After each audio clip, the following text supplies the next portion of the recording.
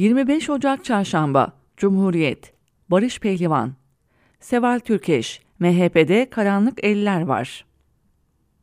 MHP'yi arkada karanlık bir takım güçler yönetiyor. MHP kendi tarihi misyonuna uygun iradeyi temsil edemiyor.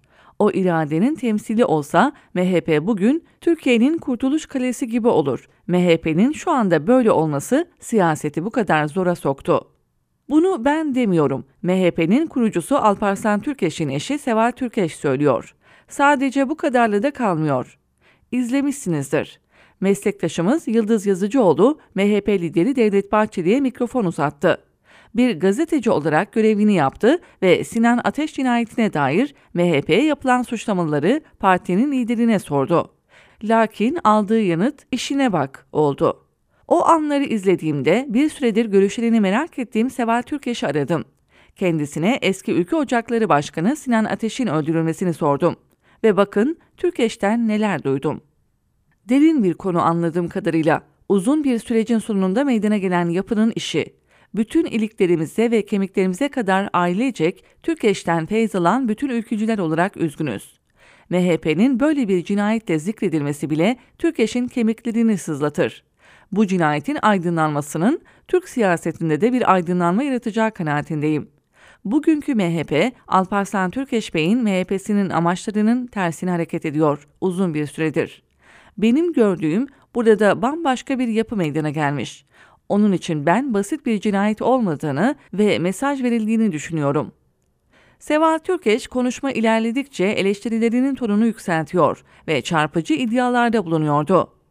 Türkeş'in kurduğu teşkilatlar devlete hizmet edecek kadroların yetişmesi içindi.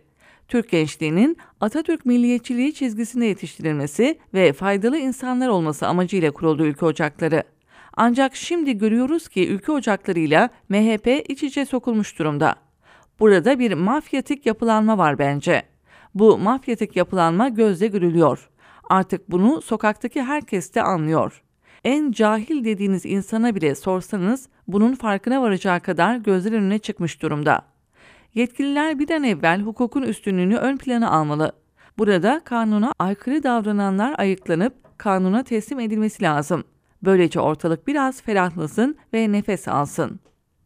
Seval Türkeş telefon görüşmemizde ad vermiyor ama MHP lideri Devlet Bahçeli'nin yakınındaki bazı isimlere dair de şüphelerini dile getiriyor. Topluma bir korku imparatorluğu yayılıyor. Toplum ürksün ki hiçbir fikir savunulmasını isteniyor. Türkiye yavaş yavaş dikta rejimine doğru gidiyor. Burada da maalesef MHP çok kötü bir pozisyonda kullanıldı. Türkeş sağ olsa hiçbir şekilde MHP'de böyle bir şey söz konusu olamazdı. Burada karanlık eller var. Sayın Bahçeli bunun ne kadar farkında bilmiyorum ama görünüyor. Türkeş'in devlete zarar vermesin diye uzakta tutuyorum dediği bazı isimleri Sayın Bahçeli'nin yanında görüyorum. MHP'yi arkada karanlık bir takım güçler yönetiyor. MHP kendi tarihi misyonuna uygun iradeyi temsil edemiyor. O iradenin temsili olsa MHP bugün Türkiye'nin kurtuluş kalesi gibi olur. Şu anda MHP'nin bu halde olması siyaseti bu kadar zora soktu. Seval Türkeş telefonu kapatırken şunu da söylemek istedi. İnsan sevgisi vardı Alparslan Türkeş'te. Kimseyi azarlamazdı. Basın mensuplarını azarladığını ben hiç duymadım. Evet, MHP'nin kurucusu Alparslan Türkeş'in eşi Seval Türkeş'in dedikleri özetle böyle.